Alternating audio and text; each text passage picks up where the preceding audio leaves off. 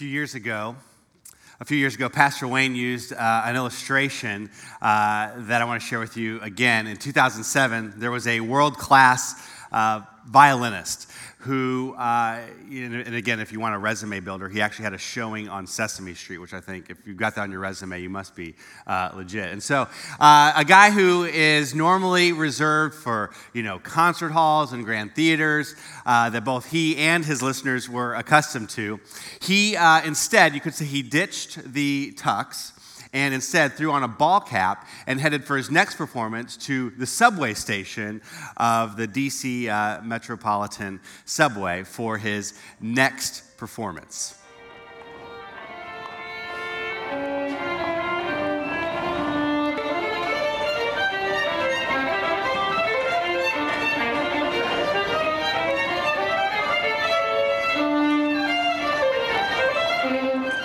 As he played, 1,097 people passed by. And out of all those people who passed by, he had his little violin case open. He received from a couple dozen people $52.17, which would have been less than half the price of a ticket to one of his concerts. And out of the more than 1,000 people that passed by, only 7 actually stopped to linger for any length of time. And why is this? Well, the people, they did not realize who it was that was before him, this famous violinist, Joshua Bell. And so last week we began a message series entitled Unstuck, Teach Me to Pray, where we were reminded that prayer is not to be a guilt trip, but a gift. That it's a gift, and we wanted just to encourage you in the simplicity of that by just taking this past week, each day for the last 7 days, just take a minute. Just 1 minute to, we said, message God, like you would maybe text message a friend, or maybe write a little sticky note to, a kid in the house or something like that. Just something real simple, just to maybe begin to step into, if it's not already part of the regular rhythm of your life, what it might look like to begin to have some connection points with God. It was really cool, actually, to hear from several of you early in the week. A teacher shared, it was the first full week of teaching, and she said, we gave you a little card as like a reminder to put places, or something you could put on your phone as like a prompt. And she said, first full week of school was exactly what I needed to be reminded and to be able to connect to God in the midst of that. We had some people who set alarms on their phones with the little background to remind them to pray. A couple of people shared pictures of their dashboard where they put this little card, recognizing that some people need to pray while driving, maybe more than others for different reasons. And so that's great. And so it was really an invitation to almost like the 1,000 people in the subway, just to pass by and to give prayer a try. But we want to build on that this week. We want to go a little further and say, okay, what would it look like for us to recognize who it is that is actually before us when we pray? To maybe be like one of the 7 people who lingered a little longer, and were actually one woman out of those 7 recognized Joshua Bell, having been to one of his concerts at a prior time. And so what would it look like for us to realize and step into and recognize, wait a second, who is it that we are actually getting to talk to when we pray? And so that's what I want us to look at here today, almost like a bio of who is on the other side of these prayers. So the first thing we have to recognize, it might seem obvious, but I think sometimes we miss it, and that is just the reality that the God of the universe not only can hear us, but actually does hear us. And that when you think about it, when you just think about the universe, the size, the magnitude, the lengths, just the sheer noise in the universe, and the fact that both the creator of it can, and then in fact chooses to, in his design, create a way that he can cut through it all to hear from an individual, is a remarkable reality. David, who is known as the greatest king of Israel, who we have his story recorded throughout the Old Testament, as well as several of his prayers, he says it this way. He actually prays it this way. He says, "When I consider your heavens, the work of your fingers, the moon and the stars which you have set in place, Essentially, he's saying, when I consider the massiveness of the universe, which we know that he didn't know what we now know about the realities of what's in the sky. I mean, they were just dots in the sky. For us, we are starting because of science to understand just the magnitude and the lengths of which our universe is. When he considers that, he says, what is mankind that you are mindful of them? Human beings, that you care for them. Now, while much of our culture might say, yeah, I think there's a higher power, or even science can conclude an intelligent designer behind all of this, to merely accept God at that level is really only to accept, you could say, the lowest common denominator. And to miss Psalm 8:4, that he not only created it all, but he is mindful of. He's paying attention to his creation. And to what degree? That mindfulness, it says that he actually cares for them, cares for us. And so we have a God who can and chooses and created in such a way to hear from us, and that he cares for us. And then deeper still, we realize as we dig into God's word to us that care, it's not just generic. It's actually quite specific to you and to me, that he wants to hear specifically from you, from me, that he wants to care specifically for you and for me as individuals. In fact, when the disciples were with Jesus and they witnessed him praying in a certain place, it says that they asked Jesus, the title of the series, teach us to pray. And as Jesus began to teach them how to interact with the creator of the universe, this is how he defined and described the creator of the universe. He says, when you pray, number one, Father. Father. Father, it is the title, it is the description, it is the designation that in its perfect form communicates care. And for some, while it packs within it, you could say that meaning, for some of you, the care, the assurance, the affirmation, the security, the invitation that it was really designed to be in the beginning. We also recognize that for others, really since the fall, since evil, since sin broke our world, that brokenness for others has been experienced in that person, in that man, given the title Father. And so, when it comes to Father for God, maybe for you that is not a gift, but one of your biggest hang-ups. And so we acknowledge that in this fallen world, we have, you could say, we all have somewhere on the range from an amazing earthly father to potentially the worst case scenario of someone who held that role.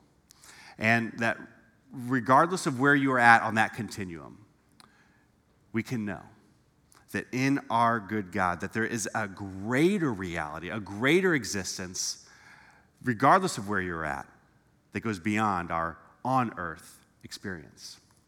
And so even if you would say you had like the best case scenario of a dad here on earth, the best that a father or a son or a daughter could ask for in a father, knowing that no one is perfect, know that in our God we have even better because he is perfect. And then on the other extreme, where maybe you find yourself in the worst case scenario, that the idea of a father and God is one of the biggest roadblocks for you, then may you know that our God, our Heavenly Father, is the Father that you never knew you could have. And this is how God's Word describes God our Father, that not only can, but wants to hear from you and to care from you. Jesus, as God's Son, he came and he embodied this representation. He was the embodiment, he was, you could say, the fulfillment of what God the Father is in his on-earth ministry. And this is how he describes the character and nature of God the Father. He says it this way regarding himself. He says, come to me, all you who are weary and burdened. what's interesting in this original setting, Jesus was actually speaking very specifically to people who you could say were maybe weary and burdened by not just stuff of the world, but actually by over-the-top religious people, by religiosity, where the religious leaders of that day, the Pharisees, they had set up all these religious hoops and hurdles that you had to go through and over in order to get to God. They would set these up, stack them up to where the people, they just felt insecure and unable and not confident to be able to actually have a prayer life, to be able to connect with God. To which Jesus says, if that's you, he says, then come to me, all you, for whatever you face, whatever you are weary and burdened with, even if it's religion itself. And he offers this instead. He says, and I will give you rest. I will give you rest.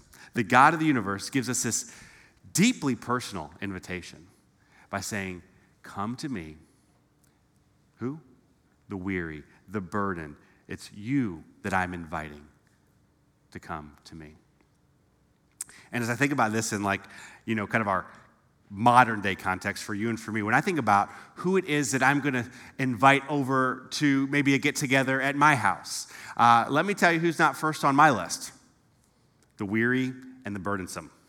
You think about it, it's like you have these friends, these ones that no matter what, the positive, upbeat vibes going on, they're going to be the one that's always going to kind of be the drag on the whole room. That even when something good is happening, they're going to find a way to counter it with the bad part. Be like, hey, we got ice cream cake. I'm lactose intolerant. Hey, everybody, let's watch that new mystery whodunit movie. Seen it. It was the butler. The butler's whodunit. So it's like, that is not the guy at the top of our list. He's not our invitation. We don't want to invite the weary person who burdens us all. However, in our good and gracious God, the invitation goes out, hey, are you burdened? Are you weary? Are you down and out? Are you depressed? Are you anxious? Do you feel empty? Are you overwhelmed? Are you in despair? Come to me. It is the most remarkable invitation that speaks to, in and of itself, the very nature and character of who God our Father is. And where the religious leaders of that day were getting it wrong, where they were saying, hey, fix yourself, and then you can come. Get your act together, and then you can show up. It is only in Christ that is dysfunctional and broken, and just as you are, wherever you are, everywhere you are, he says, come to me. Come to me. Come to me. And I will give you rest. You can also translate it, I will be your rest. Jesus will be your rest. And so Jesus says, come to me. But then he also says, come often.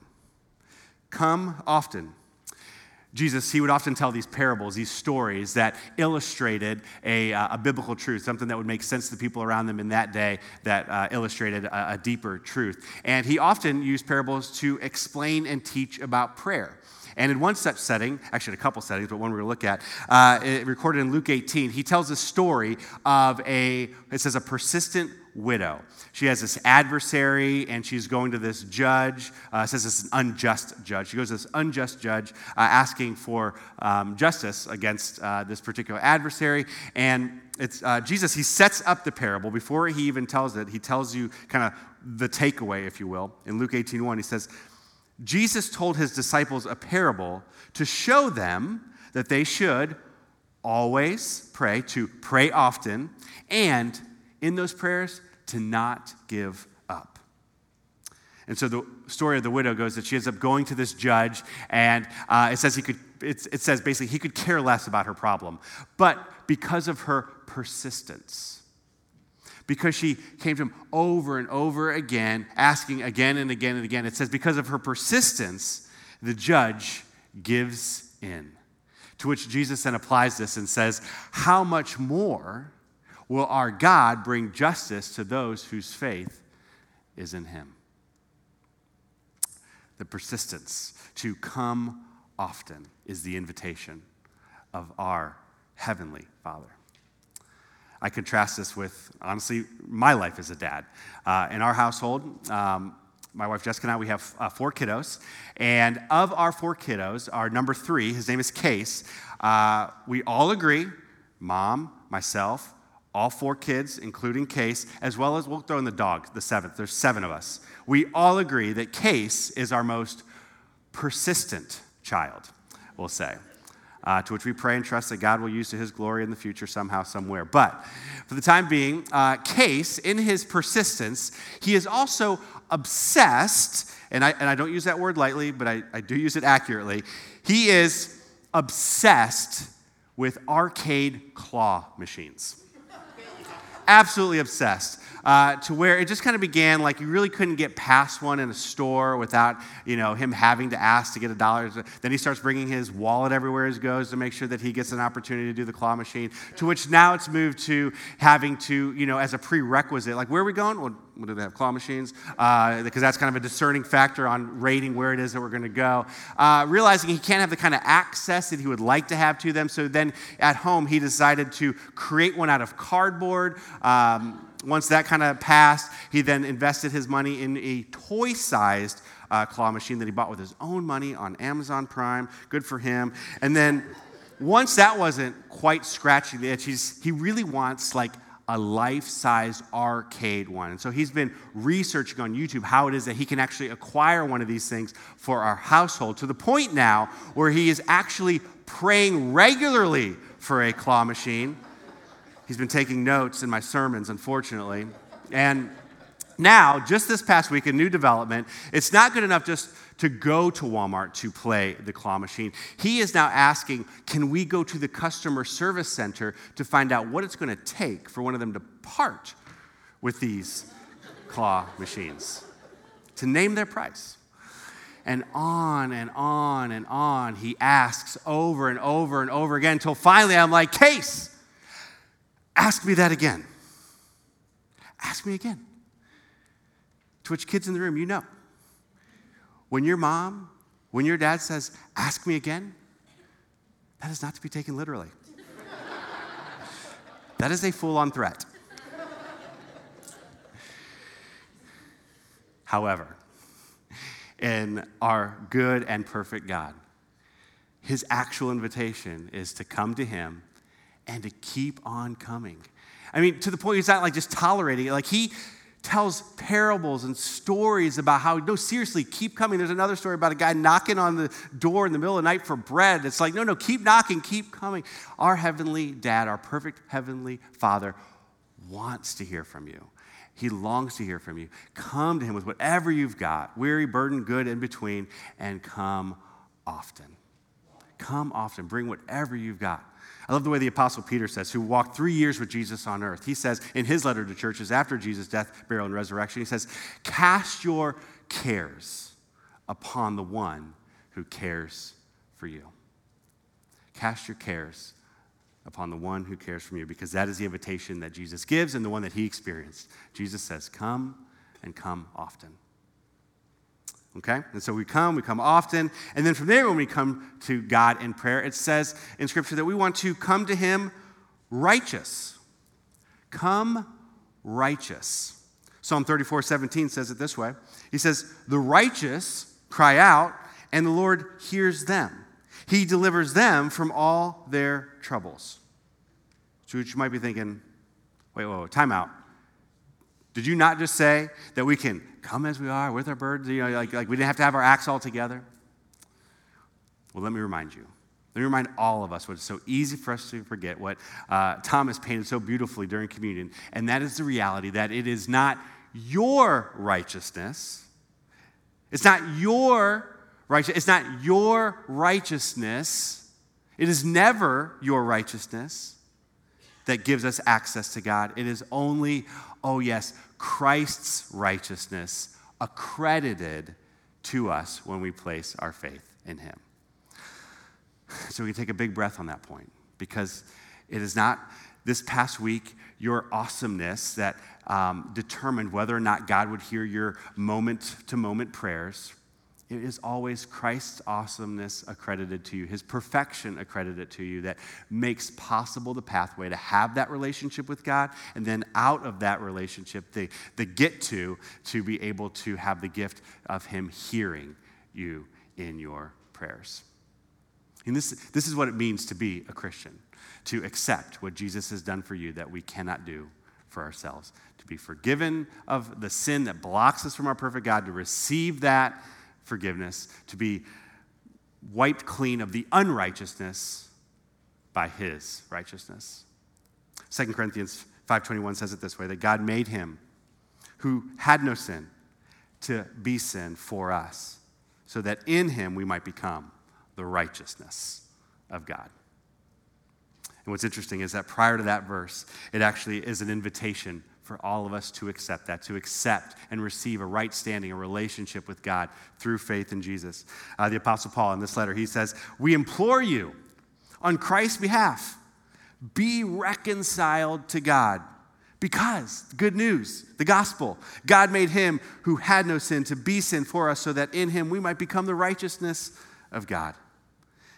And so I would be amiss to say that if you have not yet stepped into, received, been reconciled to God, a relationship with God in your life, that today can be that day where we have that conversation, we make that prayer to receive him into that reality for your life and your eternity. And so if you're here in this room or in the East Auditorium, before you leave, I'll be at the front here or in the lobby. We could catch up afterwards out of the East. Let's have that conversation. Or if you're at home online, you can text the church. Actually, you can text the church wherever you're at if that's a better way to get the conversation started. And I'll be in touch with you later today. The number is 217-875-3350 to step into a relationship with God. And so, coming out of that reality that we are reconciled to God, that we have a relationship with him, that he can hear us, that he does choose to hear us, that he wants to hear from us, and he cares for us individually, we then, knowing all of this, knowing who is before us, the scriptures say to then come confidently when you come to God. To come confidently, not unsure, not wondering, not do I do it this way, do I do it that way. Hebrews 4 says it this way, that because we have in Jesus, it says a great high priest, which is the Old Testament understanding of our connection to God. Because we have in Jesus this connection to God, it says, who knows what it's like. In Jesus, it says we have a high priest who knows what it's like, because we don't have a God who's on some far-off throne who doesn't understand what it's like to be human. We have in Jesus, God in the flesh, who knows what it's like to be weary, to be burdened, to be insulted, to be betrayed, to be lonely, to be hungry, to be thirsty, to be misunderstood.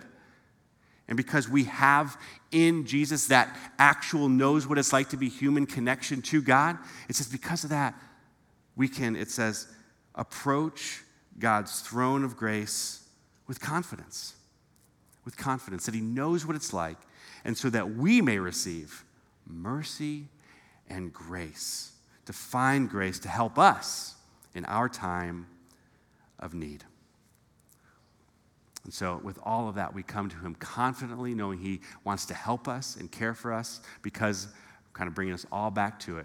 As our Heavenly Father, we get to come confidently as his children, that we come as a child.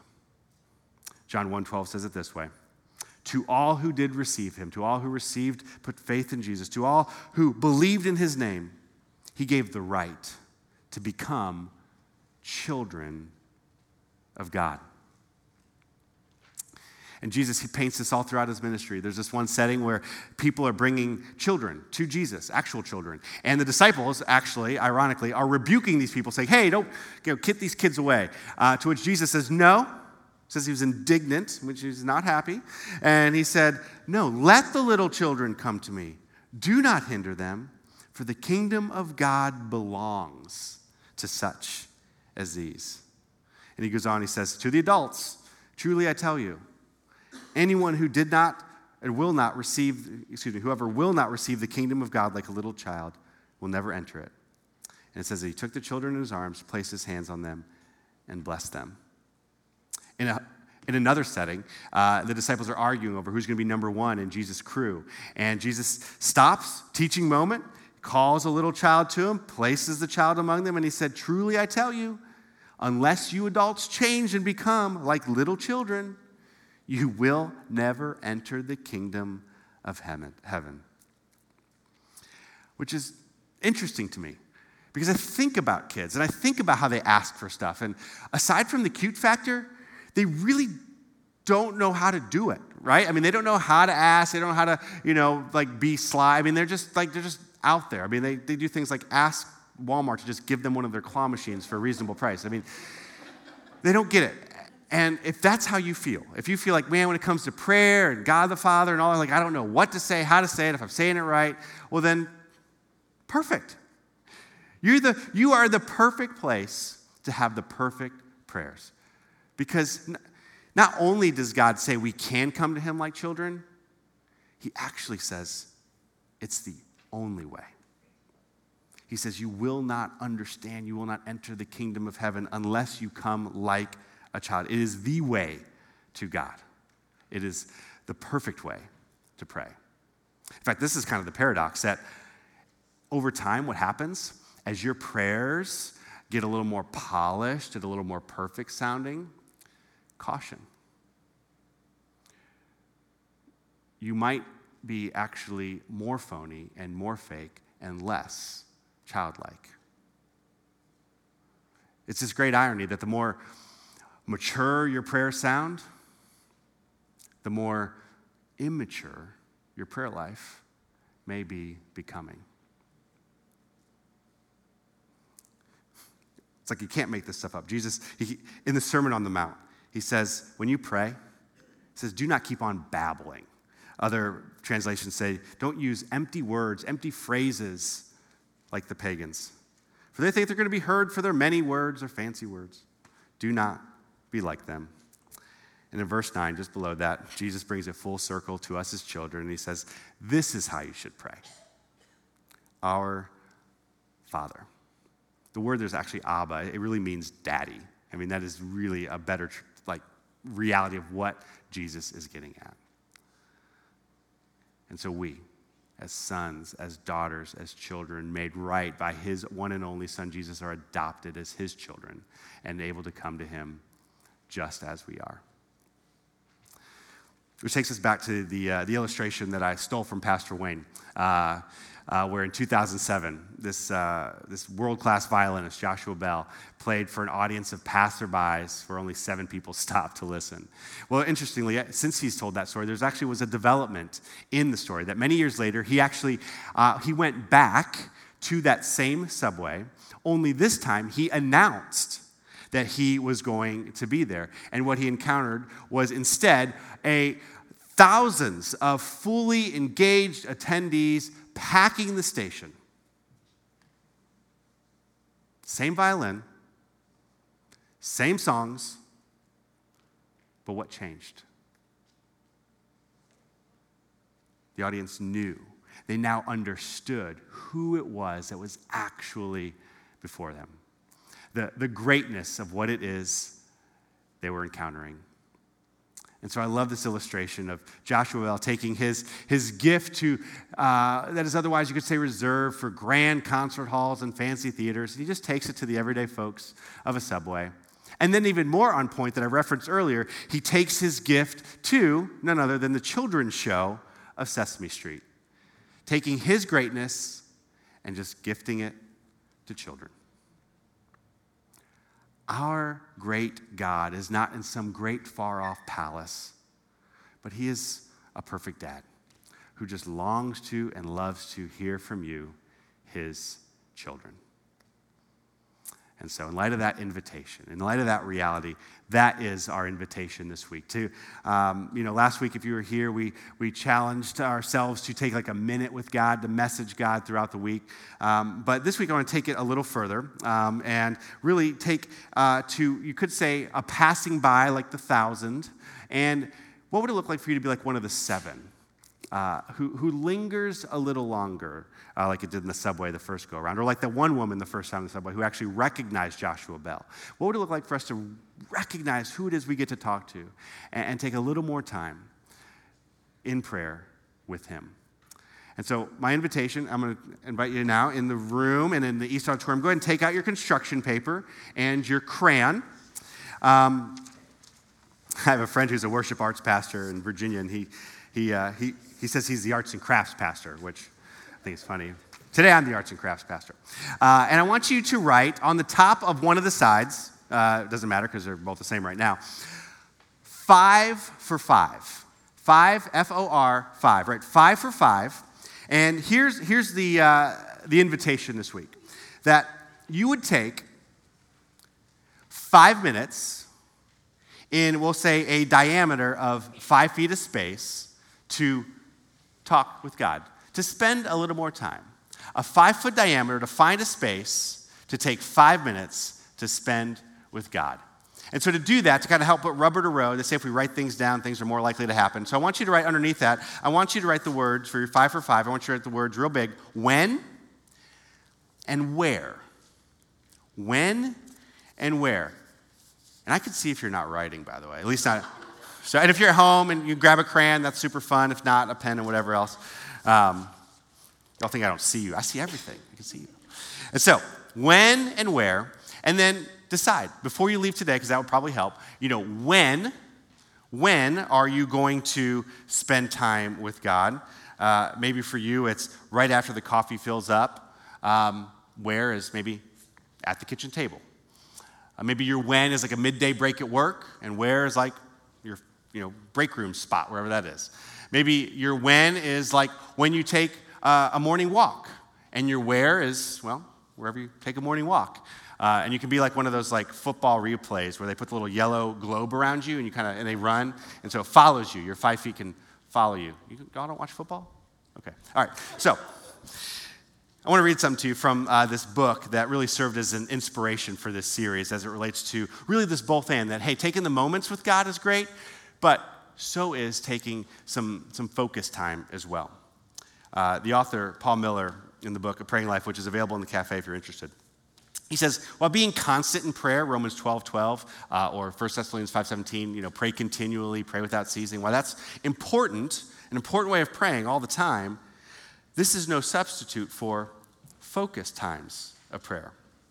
For example, a husband and a wife who only talk in snippets to one another throughout the day, we know they would have a pretty shallow relationship. It says you can't build a relationship by sound bites. It says any relationship, if it is going to grow, it needs private space, time together without an agenda where you can get to know each other. And then I love this line right here. It says, if you don't create intimacy, you make room for it. You make space, you make time. And then kind of the aha, if Jesus had to pull away from people and noise in order to pray, well, then it only makes sense that we need to as well. And so that is our invitation this week to 5 for 5, some special time, just you getting to know God, getting to know Him and what He has for you. And so, in the spirit of productivity, to check something off our list before we even leave the room, I want to give you just a few minutes right here to have that conversation with God, to say whatever it is you want to say. The only rules are, there are no rules. Imperfect speech, fragmented sentences, bad spelling, poor handwriting, it doesn't matter. You can draw a picture. You are His son, His daughter's child who gets to express in any way that makes sense to you. And we're warning, again, to make sure we don't go all thee, thou, and thine on ourselves and get all fine and fancy as adults, we have this gargantuan mnemonic device. Because you just can't write serious stuff in serious ways with the largest crayon I ever did see in my life. And so, let this be a reminder that we are His children, and that is the way to come to God, according to His word. And with that, I'd say take your crayon with you. You don't have to give it back. Just put it, I would say, maybe in that 5-foot diameter spot as a reminder, not only to pray, but the way that we get to pray. And so we're going to give you a few minutes to do that right here. And so let's do that here together. Heavenly Father, Dad, it's awesome that you just want to hear whatever it is we have to say, that you can, that you choose to, that you want to. and that you care about what we have to say. And so, Father, as your boys and girls, sons and daughters, thank you that you hear what we write to you now.